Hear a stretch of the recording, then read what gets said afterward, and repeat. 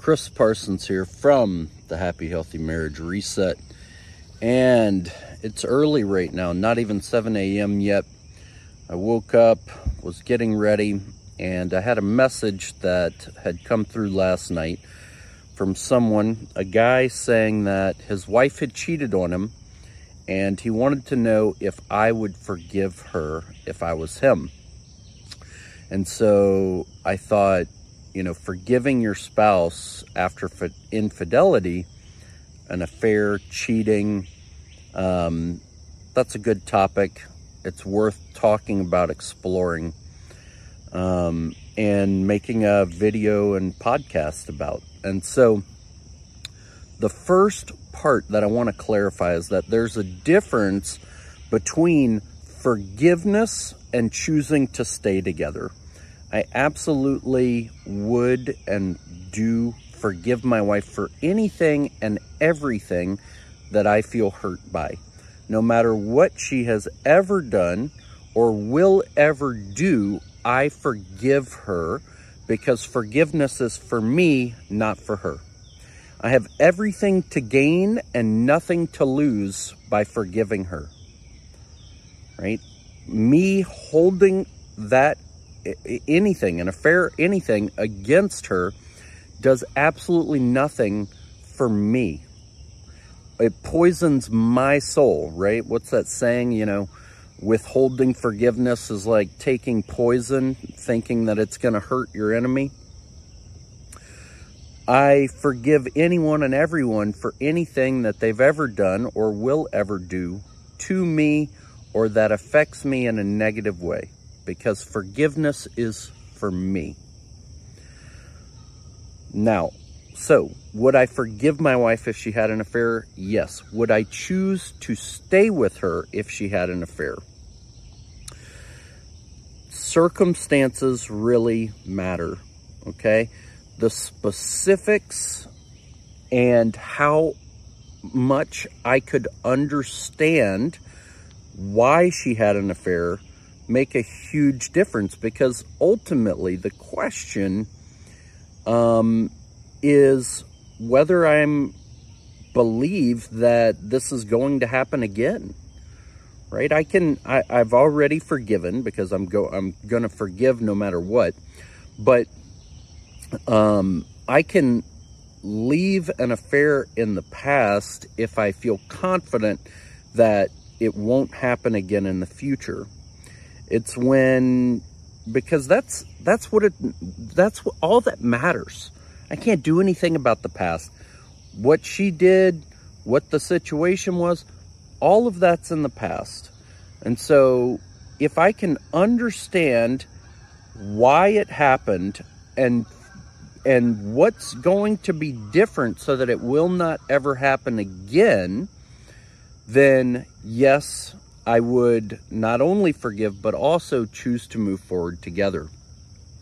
So let me explain what I mean by the circumstances. And there's a difference between sleeping with one person one time when I left the country for a year and barely talked to her, and she was alone, and now I'm back in the country and not going to be leaving again, right? That is a very understandable situation of someone who was lonely and looking for companionship, and it's an extreme example, but it shows that there are times where it's understandable.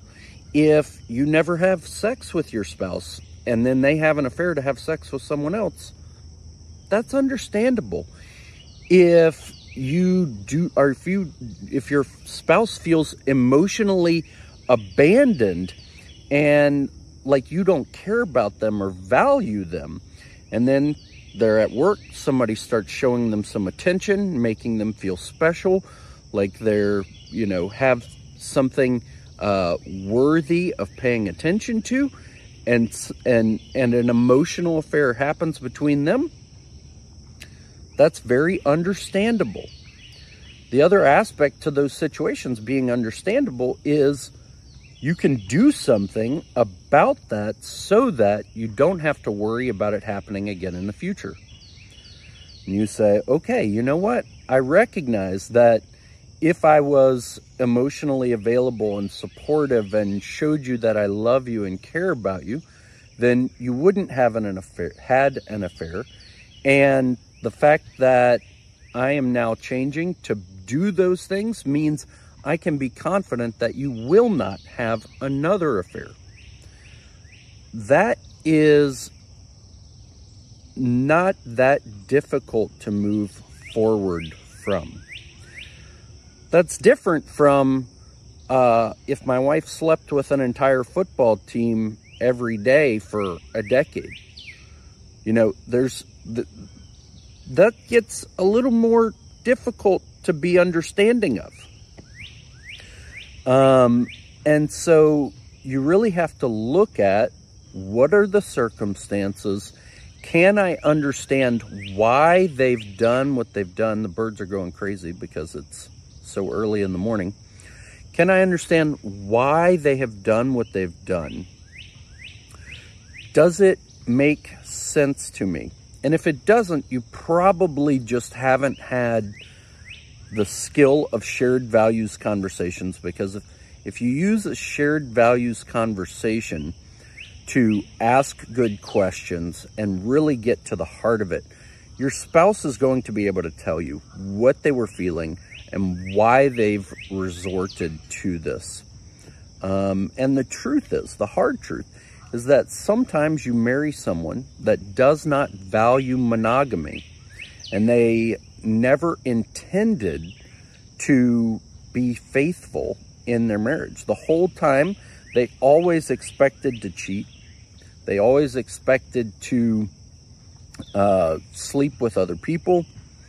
You know, I don't know any professional athletes, but I would, you know, you hear stories. That's what I'll say. And, you know, there's other people that they go into marriage for, you know, to the whatever benefits they perceive to having a spouse, but not for the monogamy. But in my experience, that is very rare. I've had clients who have cheated, and in every one of their cases, I thought the situation was understandable. Okay, you know, your spouse had emotional walls up where they wouldn't connect with you emotionally for years, and then this situation happened. Somebody started paying attention to you. Okay, your spouse, you know, didn't refuse any sexual intimacy. You have needs. Those things are very understandable. It doesn't make them acceptable. It makes them understandable. And so, you know, let's say you were gone for a year, out of the country. You only talk to your spouse maybe once a week, and you didn't cheat the whole time, but your spouse did. And you say, it's not acceptable because I didn't cheat and they did. I'm not saying that it's acceptable. I'm saying that it's understandable, and that when you understand it and you can see why it happened, and you have the ability to change that so that you don't have to worry about it happening again, then in that situation, I would choose to move forward together, right? Assuming, I should clarify, there is an assumption here.